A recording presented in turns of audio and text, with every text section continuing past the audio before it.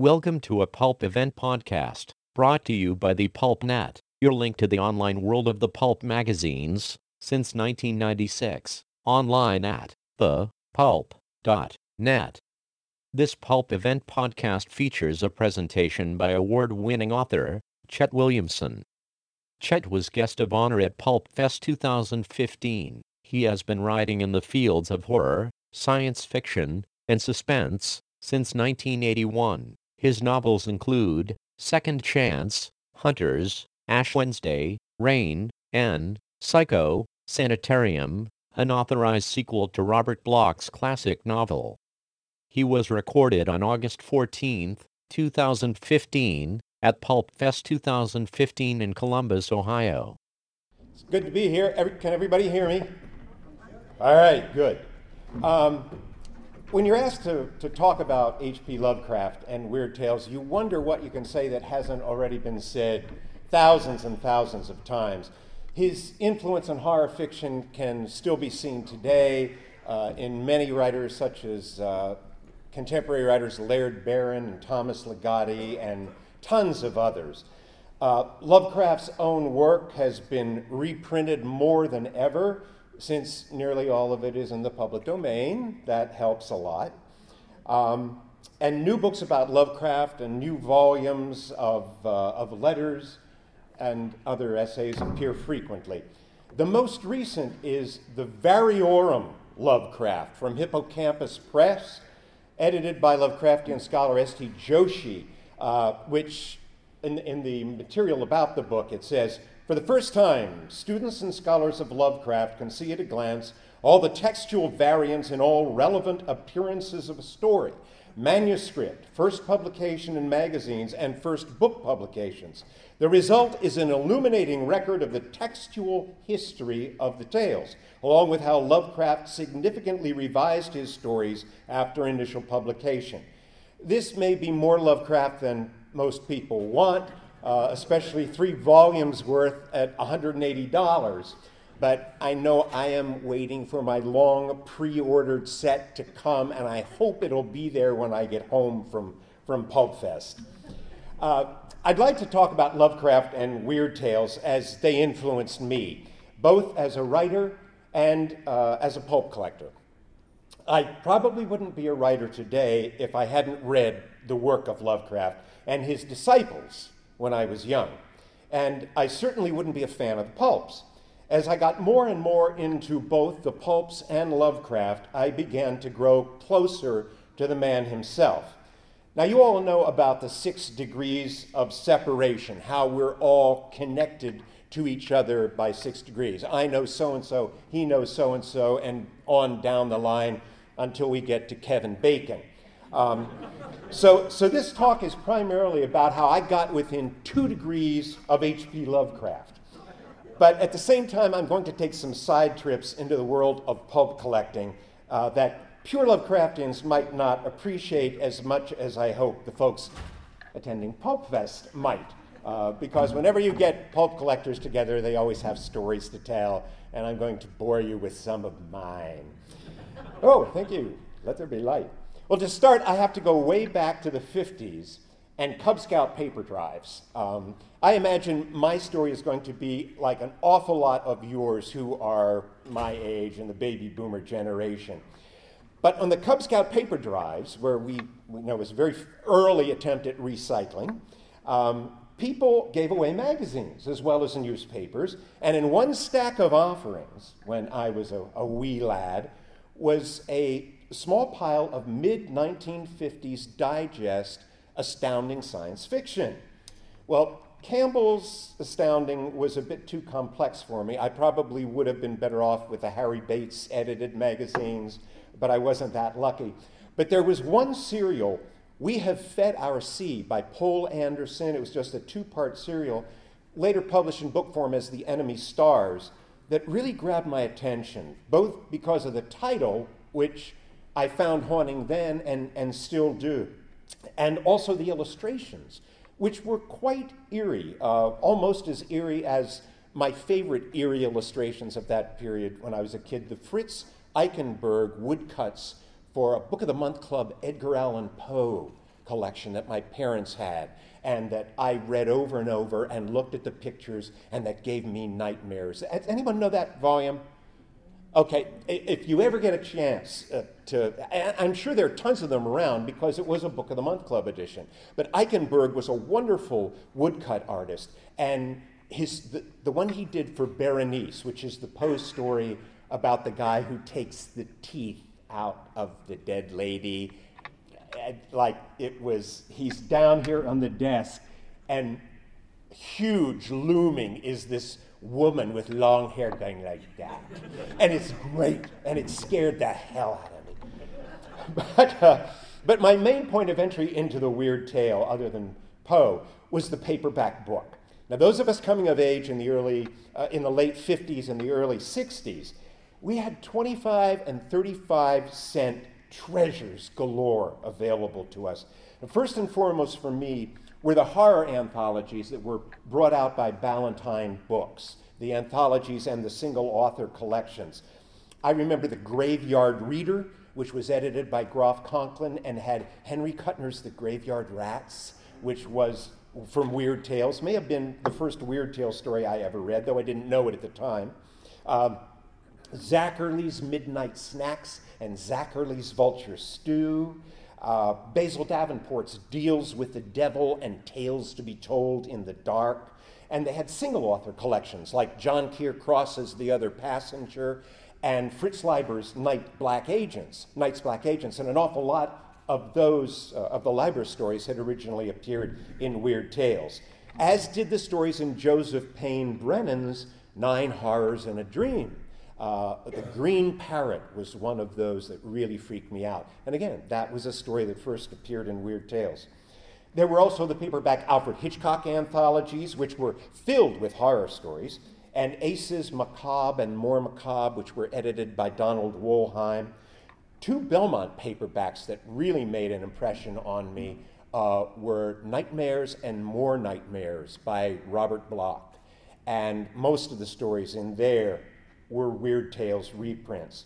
Now, I already knew Bloch from Psycho because my parents had taken me to see it when I was about 11. Boy, they had no idea what they were getting into. For weeks afterwards, it was, Mom, could I turn the hall light on just until you guys come to bed? You know. So, but I loved the movie, and I got the paperback and read it and became hooked on Robert Bloch for life. When Ballantine and Ace started reprinting the Edgar Rice Burroughs stories, I got them all. I was just at the right age for those, and I loved them. I bought and read every one. One of my most vivid memories from my youth is reading The Mastermind of Mars in a really boring high school assembly, because you could fit those thin paperbacks into your notebooks really easy and just slip them out and go, it's very interesting. But they were great. Other pulp reprints were becoming available too, like the Doc Savage books, which began in 1964, and I bought them all. When I was a sophomore in high school, to the point I was a sophomore in college, I had gone through 1 through 50. And at that point, I kind of had enough. I kept buying them, but I stopped reading them. So they kept piling up, and I thought, well, if I ever want to read Doc Savage again, I've got all these, and I still have them. No offense to Doc enthusiasts, but they did get a little repetitious when you read them in a row like that. But of the paperbacks I bought then, I still have them all. Many other childhood collectibles are gone. My DC and my Marvel comics from the mid-50s, late 50s, with the first appearance of Supergirl and the first Green Lantern, all gone. The baseball cards, including the 1953 Topps, all gone, including those Carl Yastrzemski rookie cards that you found in every darn pack you opened. Who is this Yastrzemski guy? I don't know. If I'd kept all those Yastrzemski rookies, I could probably have bought my complete set of Weird Tales by now. But I am glad, though, that the one thing that stayed was those books. Though they're not as monetarily worthwhile as the things that I let go, they still mean so much more to me because they were responsible for making me part of who I am today. And H.P. Lovecraft, Robert Bloch, one of Lovecraft's disciples, and Weird Tales did the same. Now, my first full exposure to H.P. Lovecraft was a 1963 Lancer paperback, The Dunwich Horror. It was the one that had face, Dunwich Horror, and these long arms stretching up. And I still adore that picture. Oddly enough, the story that made the greatest impression on me wasn't one of Lovecraft's tales of cosmic horror, but was In the Vault. I think I was a kid and I really liked the suggestively gory ending of the ankles cut off to fill the casket. I hope I didn't spoil that for any of you who haven't read it. I became a Lovecraft fan. I got my hands on everything that I could that he had written. Then I started to find paperbacks about this guy named Conan by Robert E. Howard.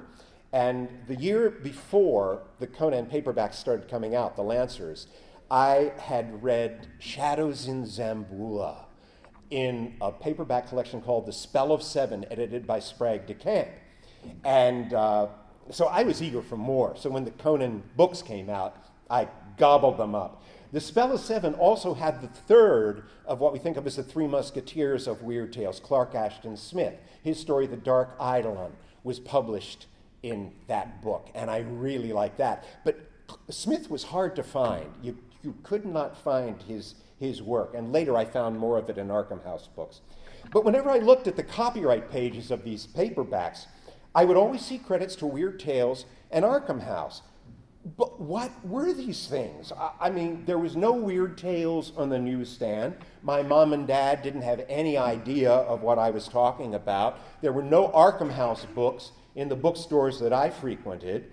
And there was no internet back then to look this stuff up. Kids today, there it is. But I just didn't know, and I didn't know anyone who knew. But when I was in college, I wandered into a bookstore in New Hope, Pennsylvania, and found for $4 a copy of Clark Ashton Smith's Tales of Science and Sorcery, an Arkham House book, new. And most of the content was science fiction, the stuff that he had published in Wonder Stories and some of the other SF pulps. But it didn't matter to me. I mean, I was just fascinated by the writing. And the good thing was that Arkham House's contact information was in the book. So I wrote for their catalog, and at that time, in the late 60s, Arkham House books were cheap. I mean, they were like $4 for a lot of them. Probably the most expensive ones were the Lovecraft letters, which started out at $7.50 and then went to about $10 each through the 5 volumes. So I bought every in-print Arkham House book that I had over the period of a year or two. And during that time, I also found my first pulp, which happened to be also my first Weird Tales. It was the August 1935 issue in a used magazine store. It was the only pulp they had, and it had that great Margaret Brundage cover of Dr. Satan, looking particularly satanic. It wasn't a particularly great issue, but it did have a story by Clark Ashton Smith. It had a reprint of In Amundsen's Tent by John Martin Leahy, which is a great story. And it also had a Seabury Quinn, Jules de Grandin story. But back then, what issue didn't have a Seabury Quinn? But anyway, I was hooked. I still have that issue with the penciled 400 right in the middle of the white W. Today, probably people would try and sell it for 400. I don't think they would. But there were no more issues of Weird Tales for a long time. Still, I overdosed on fiction from the magazine, thanks to Robert A.W. Lowndes. Anybody know what I'm talking about? The Lowndes magazines. They were digest reprints of tons of stories from Weird Tales and Strange Tales. And I discovered them, I subscribed to them, and I bought all the back issues, and they were all available. They were the Magazine of Horror, Startling Mystery, Weird Terror, and Bizarre Fantasy. Weird Terror, there were only maybe 3 of those and 2 of Bizarre Fantasy. But all told, they made up 59 issues of classic horror fiction. So I taught junior high school at the time. I only taught school for 1 year. I learned my lesson fast. And And I didn't have a homeroom. I was in charge of the stage, the theater there, and I had an office. So I didn't have to have a homeroom. And I would hole up in my office, and I turned in my resignation right after Christmas. I said I'd finish the year, but after that I was done. So they didn't bother to observe me anymore. So I just sat in my office and read horror stories. It was great. I went through them all. It was wonderful. I got a lot of reading done. So when my wife and I moved back to Pennsylvania in 1973, I met a young guy named Barry Traylor, and many of you know him. He infected me with this pulp collecting bug, and though I've made some improvement over the years, I still have a mild case. I also met Chuck Miller. He started out publishing, lived very close to me, started out publishing Robert E. Howard chapbooks, and later with Tim Underwood became Underwood Miller Publishing. Chuck died this past year, but I remember sitting with Barry in Chuck's bedroom so many times. Like most collectors, young collectors, he still lived with his parents. And we talked pulps and we talked writers for hours. I also remember when Chuck had a whole pile of ghost stories pulps for $2 each, and I only bought one. What a chump I was. But through Barry, I also made a connection to one of that era's primary pushers to the pulp addicted, Richard Minter. Rick was an amazing guy, extremely knowledgeable, and I bought a lot of pulps from him, both at the pulp cons I attended back then and through the mail. He knew what I liked, and he would make lists to tempt me in his very precise handwriting. I still have those letters, and on a few Christmases, Laurie would secretly buy me a late 20s Weird Tales from Rick, and that was one of the greatest presents I could imagine, along with Rick's little index cards that he would shove in saying, Jet, I think you'll enjoy this particular story, and yeah, he was a great guy. Every now and then I'd be lucky enough to find a small non-Minter batch. A baseball card dealer I knew had a bunch of pulps for which I traded him some 1956 Elvis Presley cards and a few baseball cards that I had left. And but the pulps were nice. There were like 3 near mint Public Enemy and 4 near mint Secret Agent X. So I was very happy. But those things were few and far between. Then in 1973, Lovecraft really started to change things for me. I joined an amateur press association called the Esoteric Order of Dagon. We did not sacrifice babies, but came close. It was made up of Lovecraft fans, and it was fitting since Lovecraft was a member of amateur press associations as well. And how these things would work out, and they still exist, you would, if there were maybe 30, usually there were about between 20 and 30 members at any one time, the EOD. And we would write and publish our own magazines. I used a mimeograph, a prehistoric mechanism that you actually could get high on from smelling that fluid. It was really nice. And then we would send those copies to the OE or official editor. He would collate them and send one copy each out to everybody. And then we would make mailing comments on articles and things that people wrote. I wrote criticism, I wrote reviews, mailing comments, and I actually even tried my hand at fiction. And it was best forgotten because I remember one of them was a terribly politically incorrect version of Robert E. Howard's Red Nails called Pink Nails. And well, some of us gathered in person when we could. There was a Western Pennsylvania and Ohio contingent. And once we met at Scott Connor's house, who was a young EODer back then. Scott was still in high school. And a person that I met there was J. Vernon Shea, whose stories I had read in some Arkham House anthologies and in the Magazine of Horror. But more importantly to me as a Lovecraft person, he had corresponded with Lovecraft when he was 18, 20 years old, from 1931 until Lovecraft's death in 1937. And letters to him were in the Arkham House selected letters thing. So here I was, meeting him in person. I was actually within 2 degrees of Lovecraft. So Vernon was a nice guy. He was very opinionated. He was in his 60s. Most of us get opinionated when we get in our 60s. And he became a frequent correspondent back in the days when we actually wrote letters instead of sent emails. In 1974, I came across a true pulpster, Arthur J. Burks, who probably wrote over 800 stories for the pulps, and who I knew from his Arkham House collection, which was mostly of weird tale stories, black medicine. He lived, I discovered from an article in the newspaper, only about 20 miles away from me in a little town called Paradise, PA. And I should have known he was a local because one of his weird tales stories, later stories, was The Wizard of Bird in Hand, which is another small town very close to Paradise and Intercourse, but we will not go into that here. Unfortunately, the article that I read about him in happened to be his obituary. So that was kind of bad timing. But I did contact his widow, Ruth Burks, very lovely lady, and I asked if I could come down and talk to her about her husband and about his pulp days and everything else. She really didn't know a whole lot because she had married him after the pulp days were over, for the most part. But we still could talk about a number of things, and she showed me a painting. It was a cover painting from, what was it? Adventure, yeah, Adventure. And I really liked it, but I thought, I don't want to, be a ghoul here or anything. I wait for some time to pass, and then maybe when I'm in contact with her again, ask if she would be interested in selling it. By the time I got back around to it, Bob Weinberg had already bought it. So it just goes to show you, he who hesitates.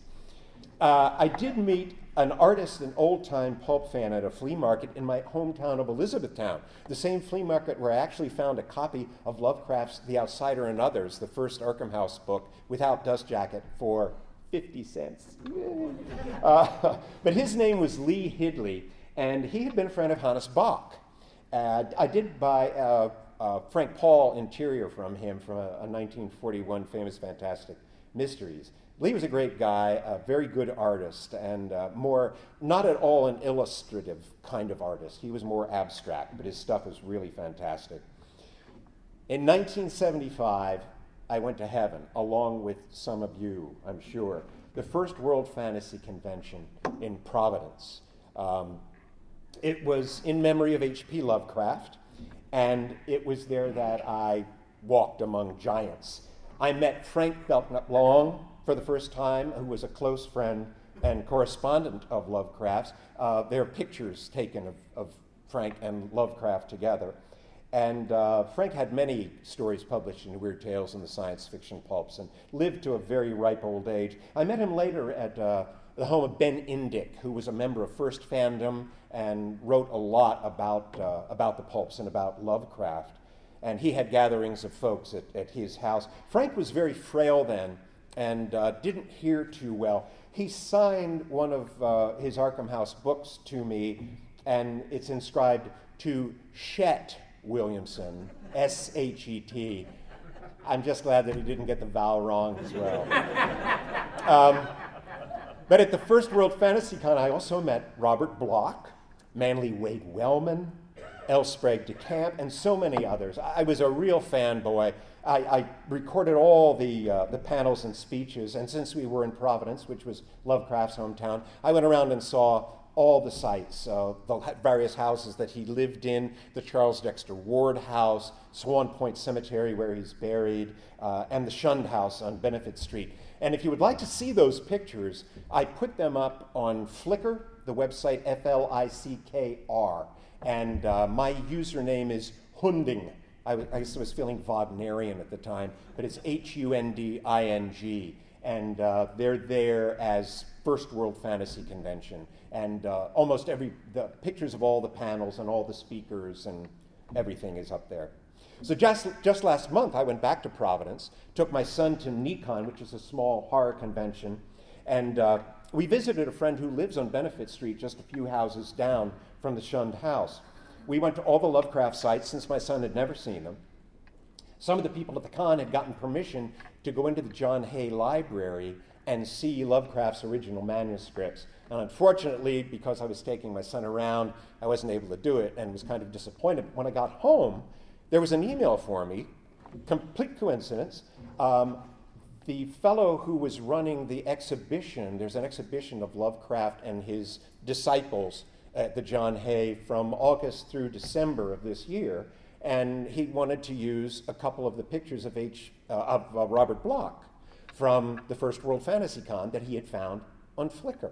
And I said, of course I can. And they said, oh my God, we're so delighted. And he said, if you ever come up, let me know, and I'll show you the Lovecraft manuscript. So I'm going to get to see them after all, which is great. Speaking of libraries, brings me to another old pulp friend with little connection to Lovecraft other than the fact that he really criticized severely one of her particular stories in Weird Tales. A fellow member of the EOD told me that Amelia Reynolds Long was living in Harrisburg, and I was able to track her down and found her working at the archives in the State Museum there. Went over, talked to her, interviewed her for my EOD zine. Wonderful lady, fascinating lady. So many stories about the pulps and writing over the years. She really was one of the first women science fiction writers. And so that was cool. And in a lot of things, she had her full name. Rather, in some they were A.R. Long, but in some she had the full name of Amelia Reynolds Long. I reprinted several of her works in my zine with her permission and did a special issue about her when she died. She gave me a number of gifts, and I told her, I really feel like I'd like to pay you for these, but she didn't want anything for them. She had no children. She had never married, had no family, and she was happy to see them go to somebody who would appreciate them. She gave me astounding stories and strange stories, and a Hugh Rankin original from her 1928 story, The Twin Soul, March 1928, Weird Tales. I treasure that. Another gift that she gave me was the Visionary Press edition of Behind the Evidence, which she wrote as Peter Reynolds. It was sort of a roman à clef about the Lindbergh kidnapping. And there is a Lovecraft connection there in that William Crawford, who had Visionary Press, he only published 3 books from there. And in 1935, the first one was Mars Mountain by Eugene Keyes. The second one was Amelia's Behind the Evidence. And the third one was the only book that ever appeared in Lovecraft's lifetime of his, The Shadow over Innsmouth by H.P. Lovecraft. Another pulpster I have to tell you about, if just for one anecdote alone, Basil Wells, who was a science fiction writer.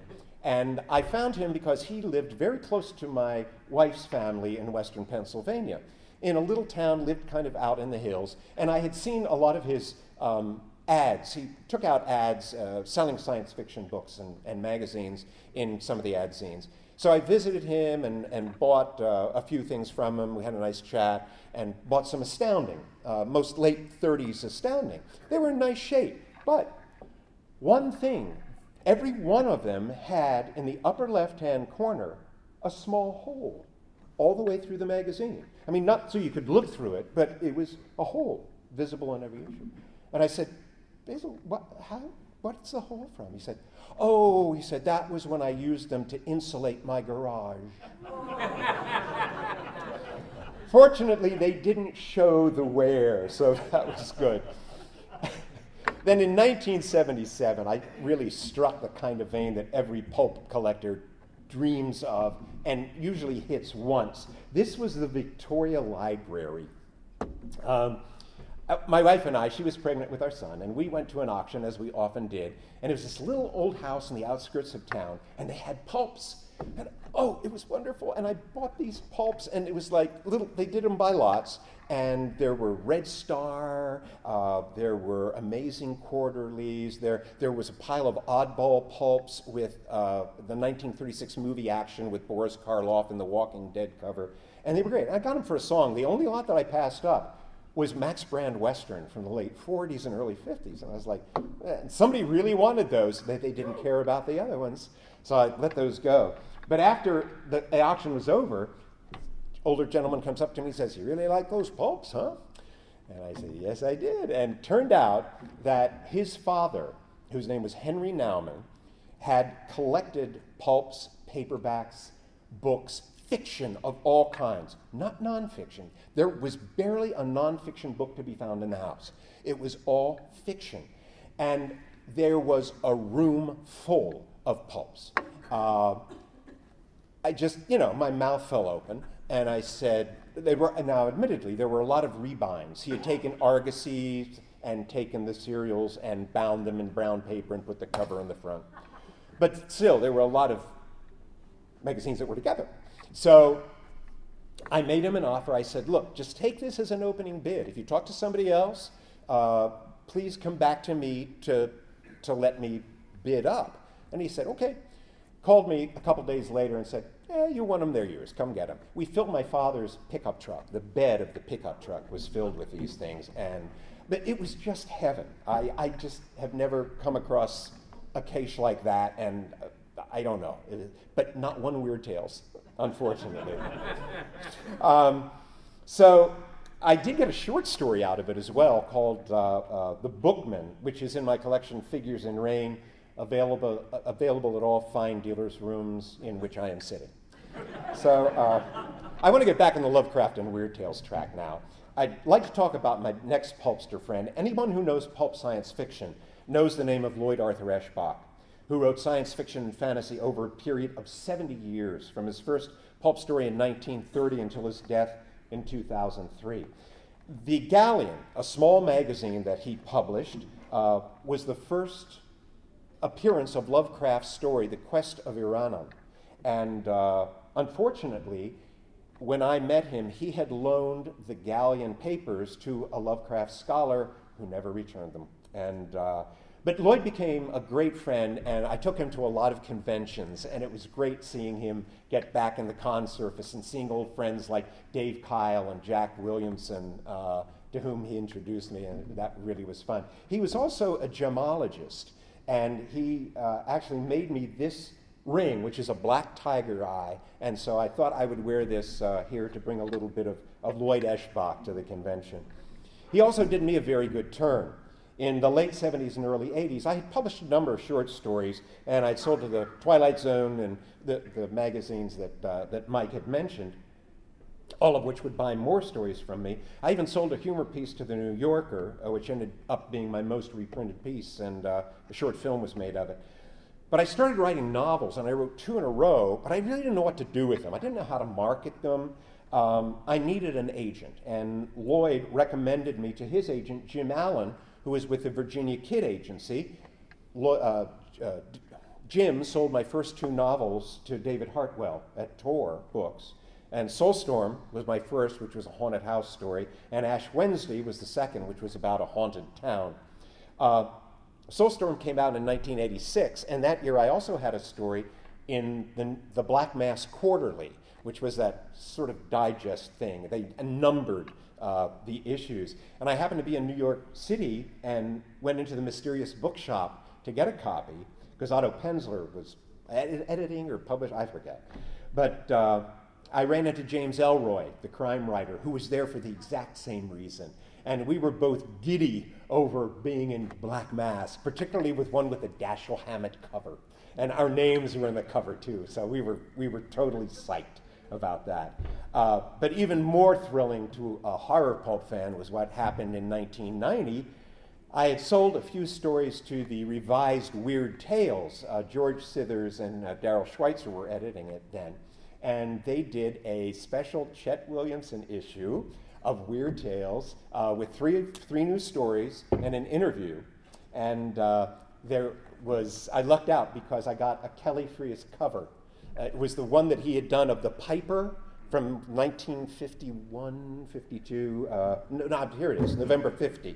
And he actually repainted that to the way that he had originally wanted it. And if you notice the difference on the copy with the 1990 copy, he's playing a clarinet with all the keys, and on the other one it's just a little cone-shaped flute in the early one. It's been a very popular issue, probably not so much because of me as because of the fact that it was the first appearance of Stephen King's story, The Glass Floor, since it had first appeared in a Lounge magazine, one of those digests, all those years before. I also have reprints available at that aforementioned dealer's table. Well, since then, I've written more original novels, horror, mystery, suspense, work for hire, a couple books for TSR, a couple of Crow novels. I've had 2 short story collections done, but I've only ever written 2 truly Lovecraftian stories. One was from the papers of Helmut Hecker, which was in Lovecraft's Legacy, an anthology, and the other one was Appointed in an anthology edited by Joshi, Black Wings 2, and those are in my collections. But actually, my main influence in writing horror have been Robert Bloch and Richard Matheson, two of the writers really most responsible for taking horror out of the Gothic castles and into modern American life. But even though my Lovecraftian stories are minimal, Lovecraft has still had more of an influence on me than I often realize. I was reading an article on Lovecraft's The Picture in the House, one of the earliest Lovecraft stories that I had read, and it mentioned the climactic scene of the blood dripping through the ceiling. And I recalled that in my 1989 novel Dreamthorpe, I'd written a similar scene in which blood drips through a ceiling onto a velvet hat. And I wondered if Lovecraft's image might have been an influence. But then I remembered, wait a minute, I dreamed that. I actually dreamed that I saw blood dripping down through a ceiling onto a velvet hat. And I wrote that down in a note thinking I could use it in a story someday. So I checked both texts against the other. The Picture in the House describes it as a large irregular patch that slowly dripped crimson. And in my book was a large irregular spot from which the blood dripped. Don't sue me. But it just shows how phrases and images, I think, lodge in your mind, and they may pop up years later, because I'm sure that when I was a kid and read that story, that scene made a terrific impression on me. So I may be influenced by Lovecraft more than I realize. My fascination with Lovecraft, both as a writer and a man, has remained. I'm still a Lovecraft collector. I've given up trying to get all the weird tales, early weird tales. They're just too expensive for me. I'm a writer. But I have to settle for the Girasol 2-volume facsimile set, The Weird Writings of H.P. Lovecraft, instead.